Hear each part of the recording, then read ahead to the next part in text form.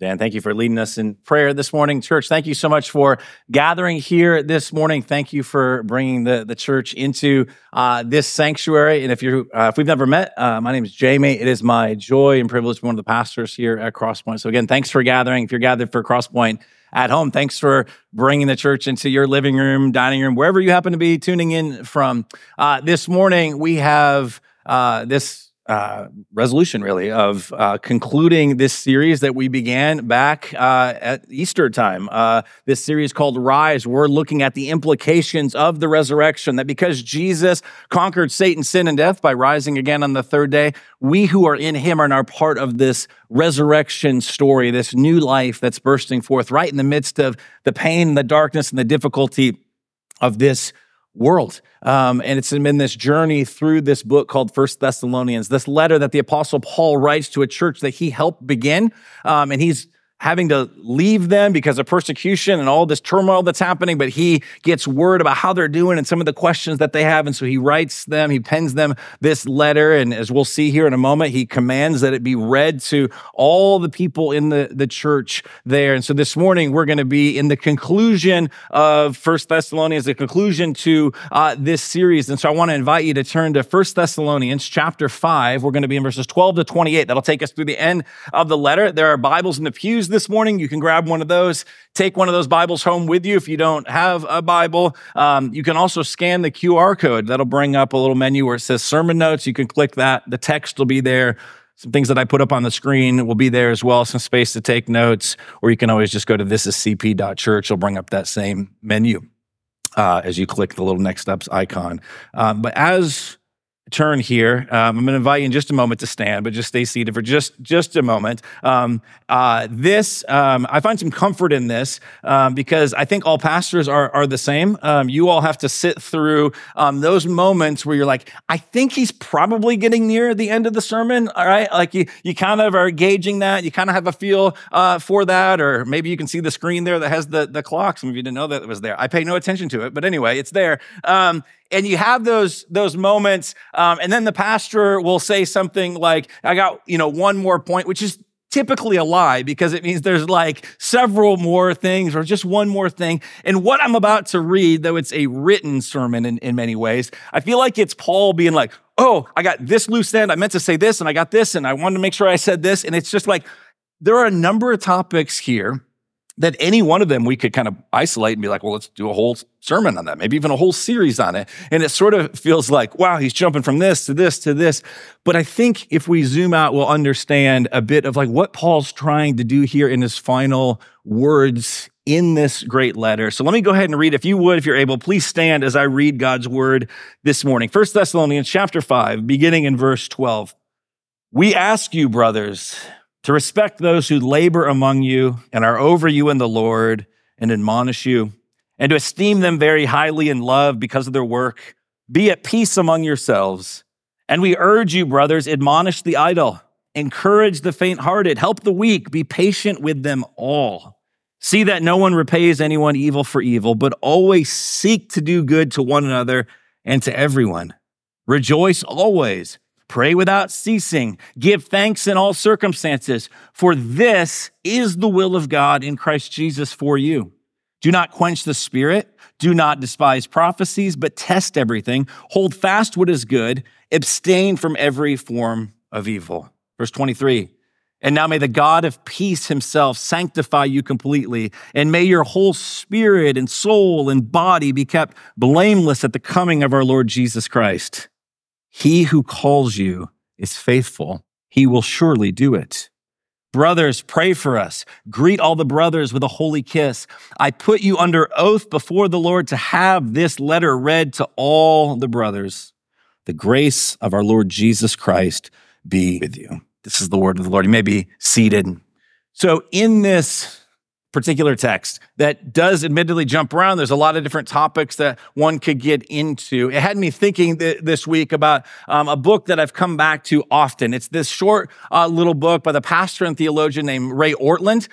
He served for a number of years up in Nashville, planted a church up there in the church planting network that we're part of, and he just serves pastors. I'd commend really all of his works to, but this book in particular, this little tiny hardcover book that's about this big, less than 100 pages with this green cover that's simply entitled The Gospel.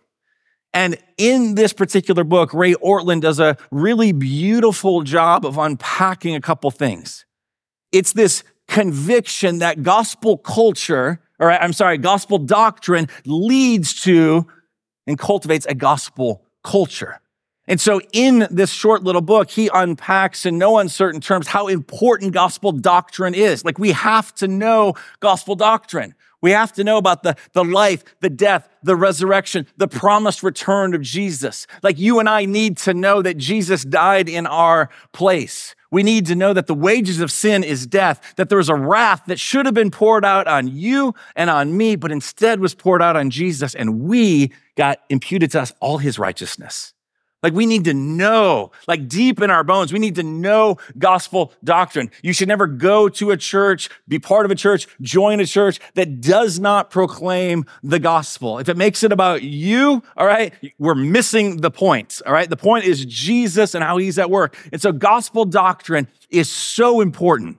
And yet what Ortlund also masterfully and beautifully does is showcases for us, as important as that is, it's that as it gets into a church community, it actually births something. It's meant not to just stay in the objective realm, but rather it's to seep in, it's to form a particular kind of community, a particular kind of culture. And my guess is this, you've probably had this experience. You know this to be true, right? You could attend two different churches and read through their theological belief statement and be like, oh, these are like almost like word for word, and yet have a very different experience in each one of those churches, because every church embodies a particular culture. And so it's possible to have all of the gospel doctrine sort of boxes checked and not necessarily have this culture that's being formed and fashioned in light of the gospel and through the gospel. And I think what we see here in these closing verses of Paul as he writes is Paul commending to the people, here's what it's going to take for you to have not just gospel doctrine, but to have this gospel culture. Here are these words from Ray Ortlund in the book, The Gospel. He says this, the doctrine of grace, it creates a culture of grace, and I love this line, where good things happen to bad people.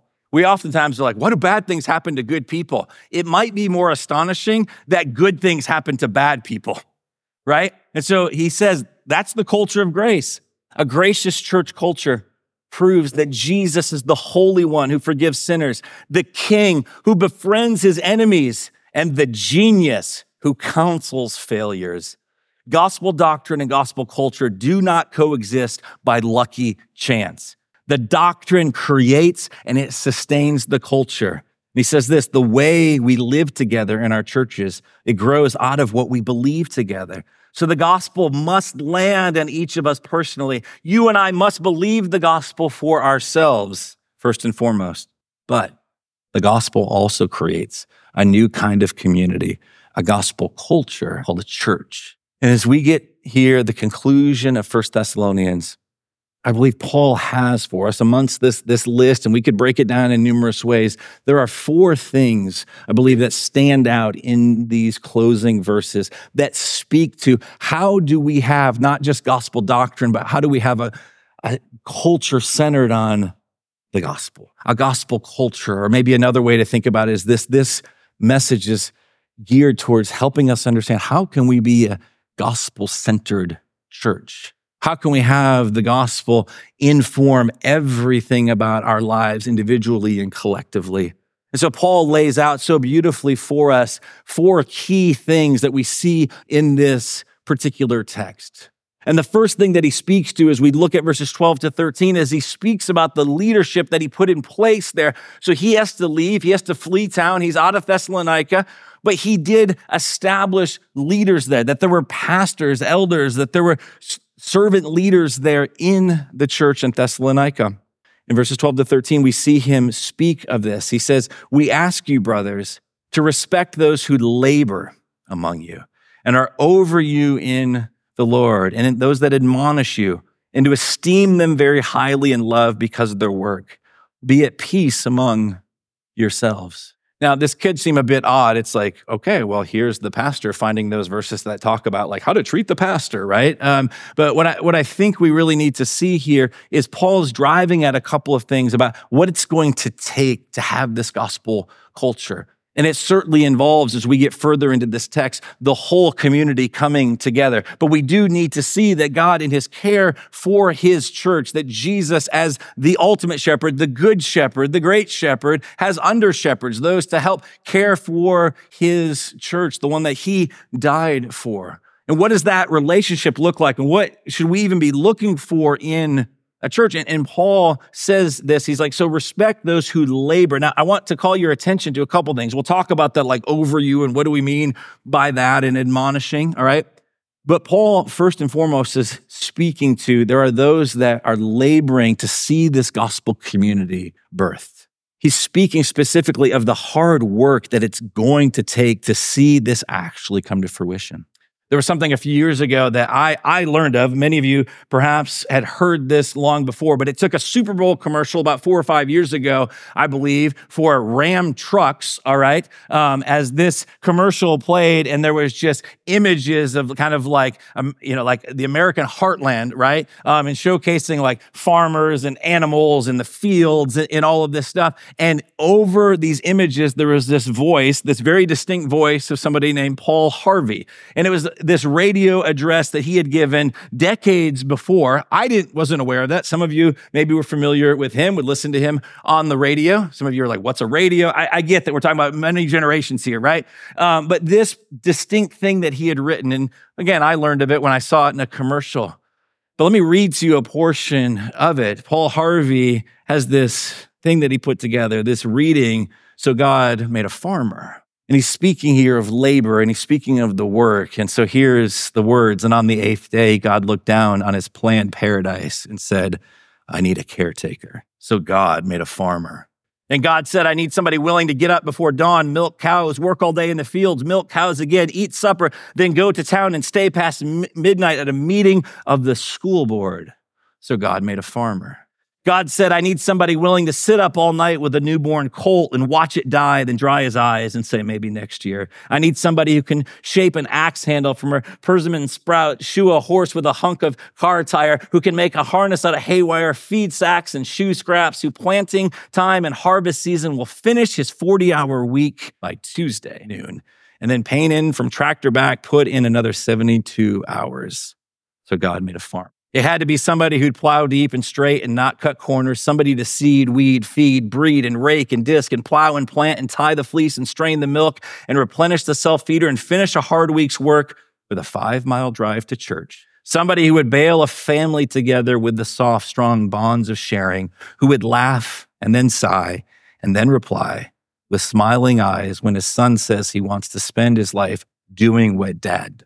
So God made a farm. I remember seeing that and hearing that and all the images, like what it called to mind. And if you've ever spent any time around a farmer, if that's part of your like family history, you know this. It is not something that you just kind of opt into when you feel like, oh, maybe I'll put in an hour here and an hour there. Like it involves like all of who you are. The workload, the investment, the prayer, the care, the cultivation, the early mornings and the late nights. And so when Paul uses this word here to respect those who labor among you, Paul functionally is saying for this gospel community, this culture to be birthed, it is going to take work and it's going to take everybody in. And part of God's way to cultivate this is to bring leaders to the church that don't live in a way that they're like over people and you got to respect the org chart and I'm in authority, but rather would be servants to all.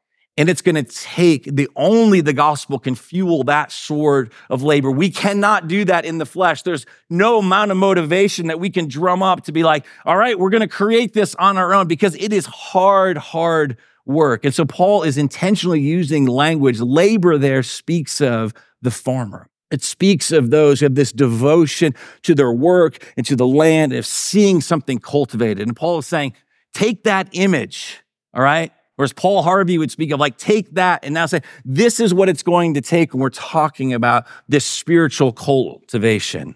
And so it tells us that God put leaders there in place. But if we get concerned, because in some ways I think we should be concerned, I don't think it would be healthy for all of us to walk around with like a cynicism and a doubt toward leadership. But I also recognize it and I get it. You literally don't have to do much other than like turn on Hulu or Netflix or Amazon Prime and you can find any number of documentaries and different series and things that speak to the failures in church leadership. And you don't even have to go like way out there. Like we know these realities, right? And so there's this weightiness about these matters.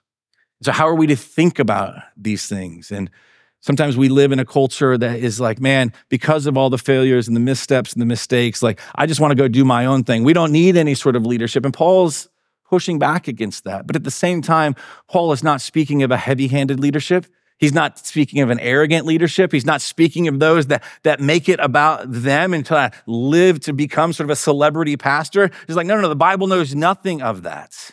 In fact, when the disciples themselves, and a few of them kind of cozied up to Jesus and they left the other 12, and a couple of them said, hey, basically in the way like somebody might cozy up to a president-elect saying like, hey, when you're putting your cabinet together, can I have this spot? Can I have this spot? Can I have this position of influence? You had some of the disciples who were trying to kind of ride the coattails of Jesus. They see his power and his influence, and they're like, we want a piece of that. And Jesus turns it completely on its head and says, if that's what you think this is, you've missed it. I'm here to build not only gospel doctrine, but gospel culture. I'm here to establish the church, and the gates of hell will not prevail against her. But the way it's going to move forward is through servant-oriented leadership and life and doctrine, everything fueled by the gospel. So in Mark chapter 10, in a rebuke of these disciples, Jesus says this, he called them to himself, and he said to them, you know that those who are considered rulers of the Gentiles, what do? What's the way of the world? Lord it over them, and their great ones exercise authority over them. It's not that the Bible never speaks of authority, but there's a lording it over. There's a, hey, I'm in charge. You need to listen to me. It's my way or the highway sort of mentality. And Jesus is like, that's the way of the world. That's the way of the culture. That's not the kind of culture I'm seeking to cultivate, but it shall not be so among you. But whoever would be great among you must be your servant. And whoever would be first among you must be slave of all. And then in this astonishing statement, Jesus says in verse 45, for even the Son of Man, the one with all the power, the one who literally deserved everyone to just listen to him. For even the Son of Man came, what? Not to be served, but to serve and to give his life as a ransom for many. Jesus looks out over these 12. He looks out over the crowds as he peers into the future.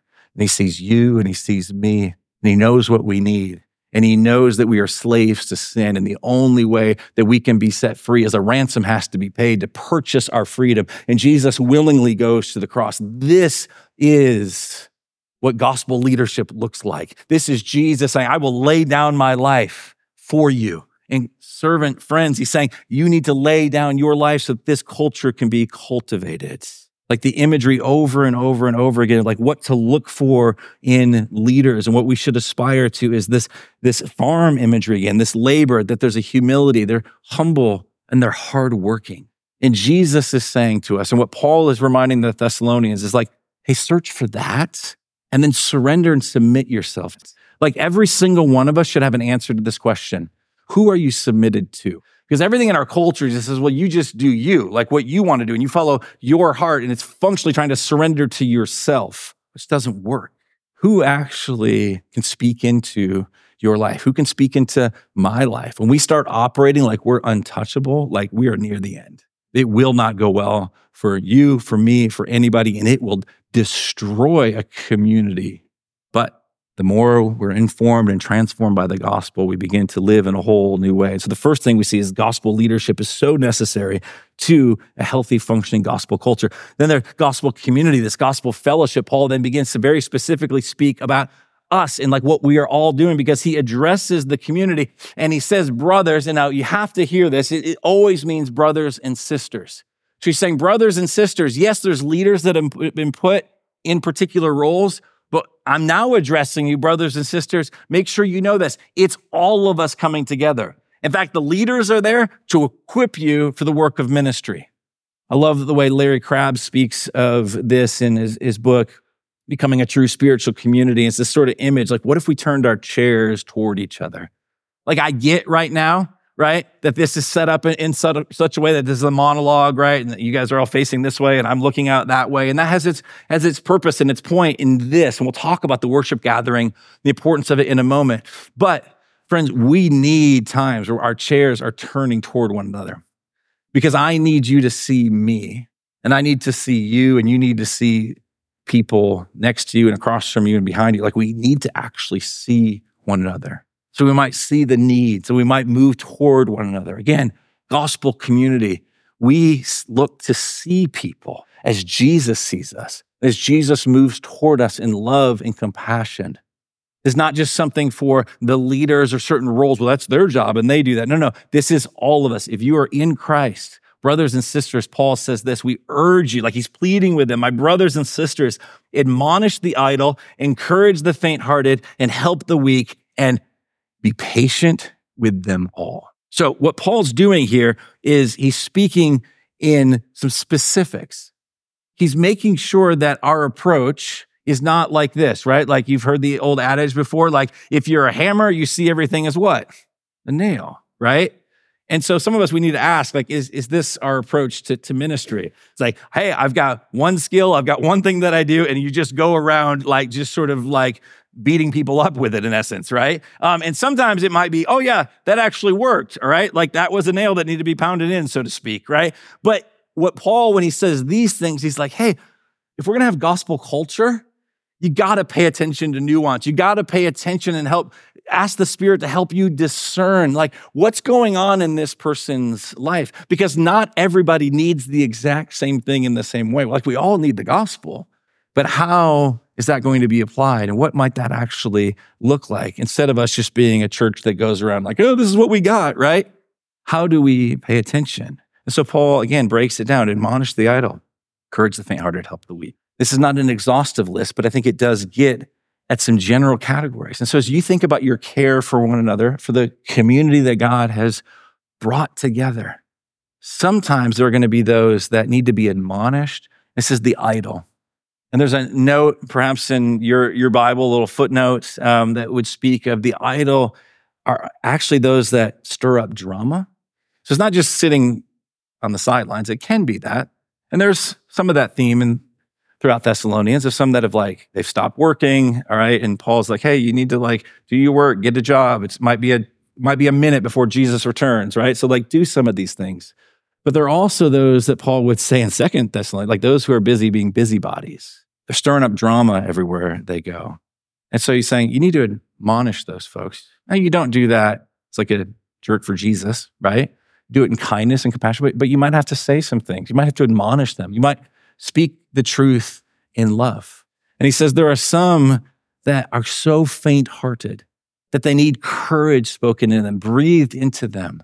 It's likely that what Paul has in mind are many of those who had questions after their loved ones passed away. Many who had lost spouses or brothers and sisters or parents or siblings or neighbors or friends. And they're wondering about the implications of this. Well, this person died before Jesus came back. And what does this all mean? They've got lots of legitimate questions. They're dealing with grief, all right? If you try and admonish those who are faint-hearted, hey man, it's been a couple of months. You probably should be over this by now, right? If you speak to somebody's grief in that way, that is not going to go well. Grief's not on your timetable. It's not on their timetable. There's going to be waves of that hit at different times. What they actually need is encouragement to literally help infuse their life with courage so they can just face the day that is in front of them, dealing with the loss and the hardship and the suffering. So you got to admonish the idle, but you got to encourage the faint-hearted and then help the weak. And again, this might be a bit of just kind of a catch-all category, but it likely includes those that perhaps are dealing with some physical limitations or difficulties. And Paul's saying, how do you come alongside them and help them? Perhaps it's that maybe it's not physically, but they're just by their own admission would be like, hey, there's certain things in life, like I can't seem to figure this out, like, and you maybe have a particular gifting in it, right? It might be as practical as something that comes very natural to you is like, hey, I can easily put together a budget. I can look at things. I can help sort that, categorize that. And somebody's like, I don't know how to do that. And I'm completely overwhelmed. To come alongside and say, hey, let me help you with those things. It might be bringing a meal to somebody. It might be helping somebody with their yard work. It might be giving somebody a ride to the airport. I mean, there's all sorts of ways to just come alongside and help those who have a particular need. But in all of this, we need discernment. We need to see and recognize, like, not everything is a nail to be hammered in, but rather, what does this image bearer need? Lord, use me. Use us together in that person's life. That's what Paul is encouraging. We want a gospel culture. We need to be paying attention to like what's going on and then speaking the truth in love and finding practical ways to come alongside. And then Paul says this in verse 15, see that no one repays anyone evil for evil, but always seek to do good to one another and to everyone. And I read one commentary this week, which I thought was helpful. The commentator asked like, hey, why does Paul put that right after this call to admonish and encourage and to help, right? Like this, it almost seems a little out of nowhere. Like that no one repays anyone evil for evil. Was anybody thinking about doing that? Like why does that follow on the heels of what he said in verse 14? And then the commentator raised, I think, a really interesting point. And when he raised it, I was like, ooh, ouch, that hurts. Because I can see myself doing this. I don't walk around thinking, I'm going to repay evil for evil. But let me ask you something. Have you ever entered into somebody's story and you sought to admonish them in love? You weren't trying to call attention to yourself or shame them. You were trying to do the right thing, and it wasn't received well. And they dug their heels in and they doubled down on what they were doing, and you just felt the tension and the contentiousness and the lack of peace. Or perhaps if you moved towards those that were faint-hearted and you tried to encourage them, and they just responded in a way that like, hey, that wasn't helpful. Or maybe you tried to help the weak. Somebody was dealing with something, and what you maybe heard, not directly from them, but kind of through the grapevine is like, hey, what you did wasn't enough, or you did it in the wrong way, or you should have done more. Like, have you had those things where people have responded to the help that you've given to them, and they have rejected it, not received it, or critiqued it? And if you're human, I think the answer to that is yes.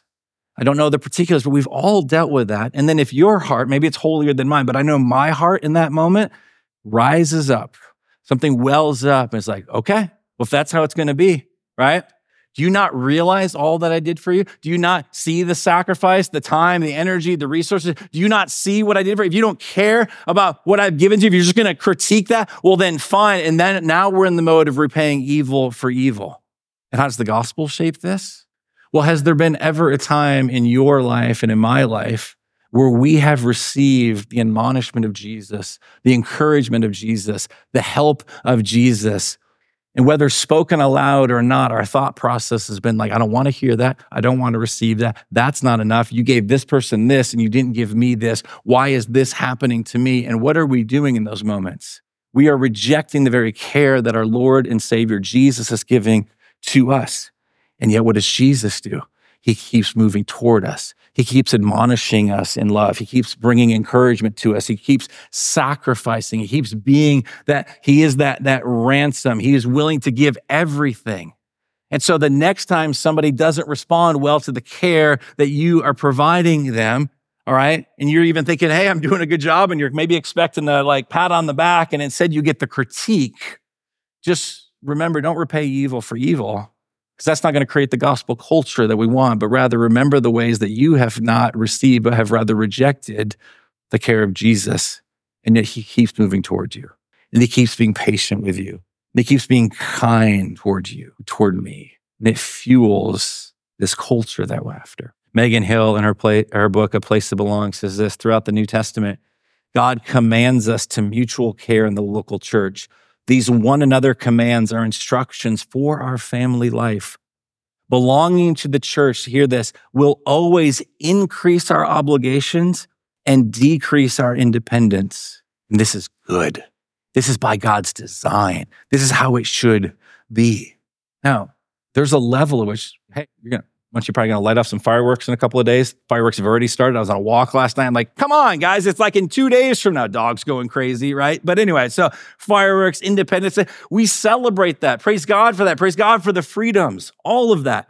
But let's also recognize that idea of what we might long for our country and independence, there's this aspect of that when it comes to the Christian community and family. We have to recognize, though, that part of our independence needs to die in order that a gospel community can emerge. And so, yeah, if you're going to be part of the church, it's not a call to like, hey, it's cool, like whatever you want to do, come whenever you want, just, kind of stay on the sidelines. That's what Jesus wants for you. No. To be partnered with a local church, which is the call of every Christian, obligations go up, which means independence has to go down. Then again, what do? We look to Jesus. We look to Jesus who emptied himself, he did not grasp the authority, the rights, the things that belonged to him, but rather sacrificed that independence, sacrificed those things for the good of you and of me. This is what fuels gospel community. As we look now, Paul turns his attention to this call to gospel worship, particularly in verses 18 to 22, though it's spoken of again, even toward the end of the letter, where he speaks of, I put you under oath to have this letter read to all the brothers. Paul is speaking of a call to worship. And I think that means like worship in the everyday, worship whatever you do, whether word, deed, whatever you do all to the glory of God. But I also think he's speaking here to this gathering. It's like what's happening right now, this gathering together. And so Paul says, rejoice always.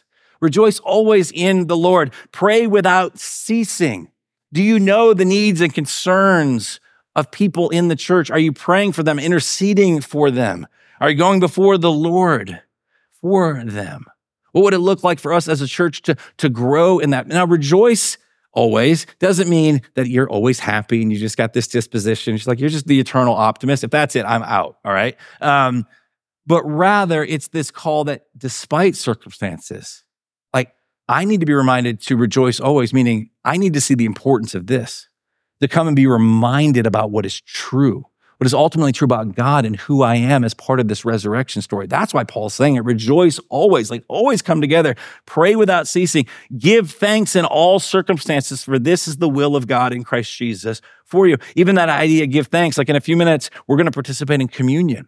And maybe you grew up in a tradition, all right, where it's called communion or it's called the Lord's Supper, or maybe you grew up in a tradition where it's referred to as the Eucharist.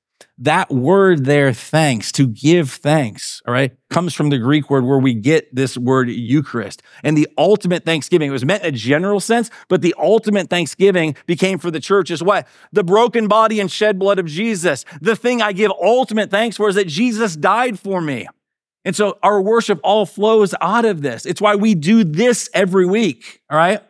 Because we need to be reminded, we need to be nourished, we need this means of God's grace. Like everything in the service is building to this.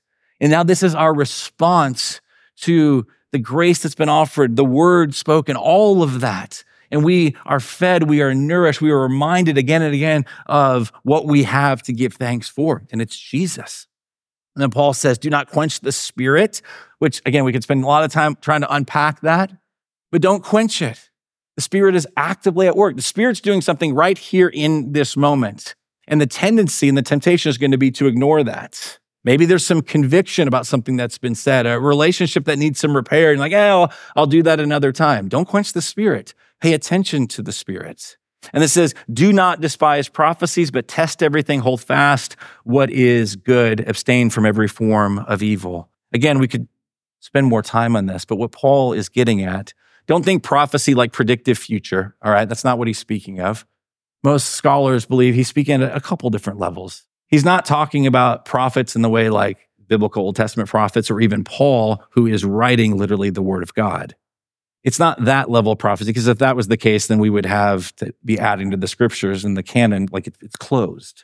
But it does speak to that at times, maybe you've experienced this, somebody will say, hey, I feel like the Lord is bringing this word, like I need to tell you this, share this with you. Like, don't quench the Spirit when that word comes to you, like share it. But then it says, test it in light of the scriptures. Like if somebody ever says something to you, it's like, this is a word from the Lord, and then it doesn't align with the rest of the scriptures, it's not from the Lord. That's just, the burrito not sitting well with them that they had at lunch, right? Like that's not what that means. But there are times that God will speak, and I don't mean like lowercase p prophecy, meaning like he's going to speak through his people to encourage one another. There can be that. But also, it's what's happening right now, that there's a proclamation of God's word. Again, this is the only holy and errant thing, not the things that come out of my mouth, right? Lots of unholy, lots of errant things come out of my mouth, right? Both in preaching and not preaching. But the call that Paul is saying is hey, don't despise, get yourself into a place where you hear the word of God proclaimed, where it's not about you, but it's about Jesus, all right? It doesn't need to be the most captivating thing ever. It doesn't need to be wow, that was amazing, right? In many ways, we're just going for the everyday, ordinary, mundane, non-spectacular, right? I hope you're encouraged today, but I also just know the Spirit is at work, whether or not you ever remember any words that are said, because he's shaping us right here in the moment as well. And so he says, but test everything. You should test what you hear preached from here. Most weeks, that's me, right? You should test that. You should read your Bible. You should be hey, I don't know about that. I got a question about that. That's a good and healthy thing. In his book, You Are What You Love, I want to read this a little bit lengthy quote. James K.A. Smith says it this way, talking about the importance of the gathered service. It's not the only thing. We just talked about a whole host of things that happen and spill out from here. But you want a desire for things of God. What shapes your desires, what shapes your loves is not just gathering a bunch of gospel doctrine, all right? But rather this worship, as we're embodied people and we're worshiping together, something is happening through the rituals, the practice. Maybe a way to think about it is through the liturgy that we're doing together, right? Through the songs that are sung, through the confession, the assurance, the passing of the peace. All of these things are molding us and shaping us. Sitting under the proclamation of God's word, participating in the Eucharist. All of these things are having an impact. And so Smith says it this way, worship is the heart of discipleship. Worship is the sacramental center of God's transforming grace. You might think of worship as the repair station for our erotic compasses. Now, don't hear in a sexual sense. What he means by erotic is the desires of our heart.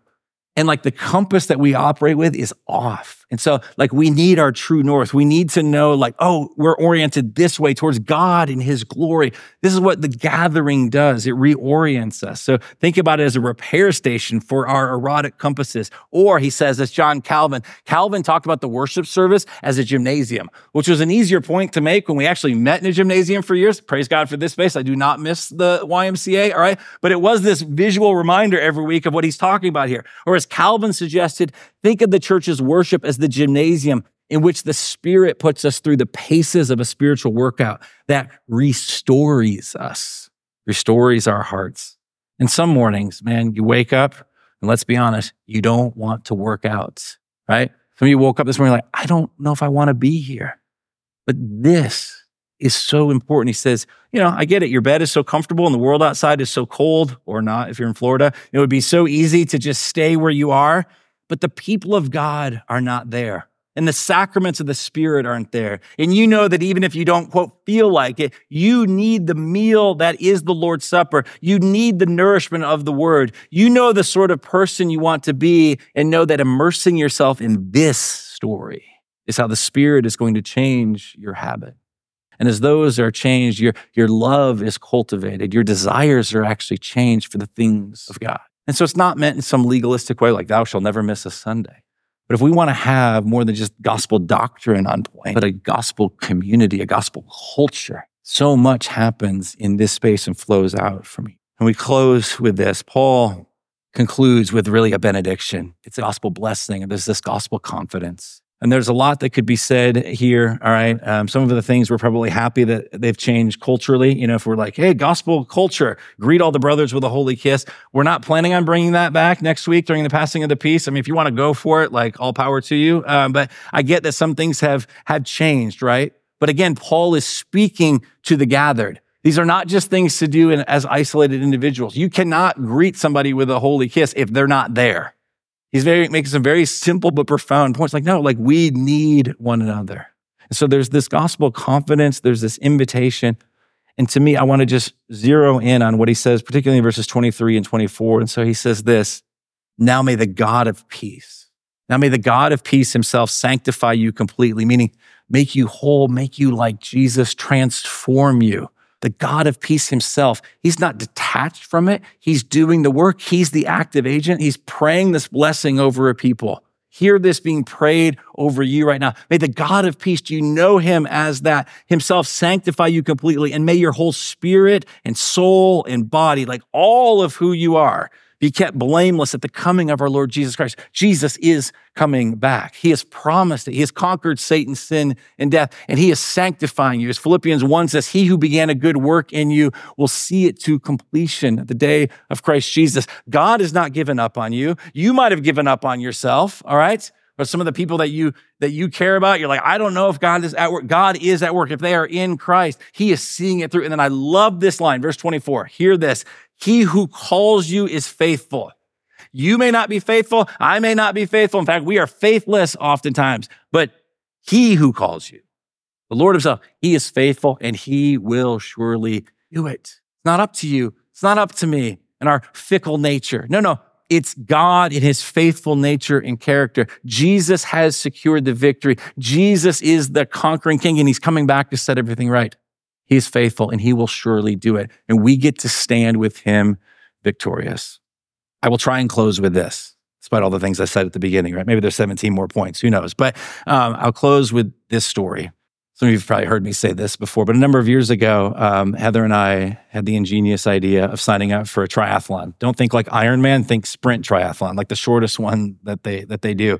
And it was over in like Baldwin Park community, which means like the swim was in Lake Baldwin, where they did like military testing years ago. Seemed like a really safe place to go and swim. All right, it was the nastiest thing I've ever encountered. But anyway, we did this whole thing. My wife, who actually is good at these things and trains for these things, and I went and ate donuts basically. But like, we went out and, completed it. She will tell you the story that midway through, she heard an ambulance siren. She's like, oh no, Jamie, what's happened to him?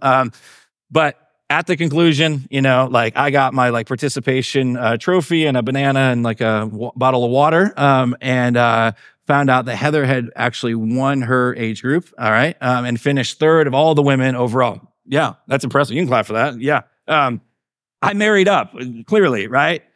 I'm just like, all right. Anyway. And so after the race had kind of completed, there was actually like an award ceremony. And rather than just getting the participation t-shirt that you basically paid for with your registration fee, she actually like got some additional recognition, all right? And she got this big medal that was going to be placed on her, right? And there was like these podium spots. And so they called her name and she got to go up there, all right? To kind of like claim her victory, right? To go up on this spot. And remember snapping this picture, our youngest daughter, McKinley, maybe she's 5. I don't know. We'll just go with 5, 6, somewhere in there. You can see this. And I did tell Heather yesterday, being the kind person I was like, this illustration would be way better if you'd actually finished first. But anyway, so just go with it, right? So there's McKinley, and I was supposed to be keeping track of her and her sister Sydney. And in reality, before I knew what was going on, she had run up there. And as Heather's name was being announced, and as the award was being presented, and as people were cheering for her, she just kind of stood there like it was all for her. Just smiling, thank you, like waving to everybody, just like basking in the victory that she had nothing to do with. That's what's coming for us. Like we get to stand with Jesus and get to bask, and we get everything that he earned, everything that he deserves, all the medals, all the crown, all of it that goes to him, that he's entitled to, that he earned, is going to be given to us. That's the inheritance that he's guarding. Like he is faithful. He will surely do it. We just get to stand up on the podium and be like, hey, what's up? And we didn't do a thing. All we contributed was our mess, our sin, our shame, our brokenness. And Jesus took all of that. And he says, here, this is what I've secured for you. We're part of this resurrection story. And then Paul concludes the way that he began the letter: the grace of our Lord Jesus Christ be with you. It's all his grace through and through. Let me pray for us. Heavenly Father, thank you for this time, not only this morning, but throughout this series. Thank you for this letter and the ways that you've used it to mold us and shape us and instruct us. Would you birth in us not just clarity regarding gospel doctrine, but would you create a gospel culture? Would you create a gospel-centered church for your glory, for our joy, for the good of our neighbors, Lord. Thank you for the ways that you're doing that. We ask for more of that, God, not to make much of the name of Crosspoint, but we want your name made much of, that there might be more worship of you, and that more people might experience the liberating grace of Jesus. Jesus, we thank you that you came as that ransom for us. May we remember that. May we celebrate that. We thank you for this great Thanksgiving now that we get to participate in a few moments, this Eucharist, this communion, this Lord's Supper. God, I pray that you would nourish us, that you would minister to us by your grace. Receive our praises now, we pray in Christ's name. Amen.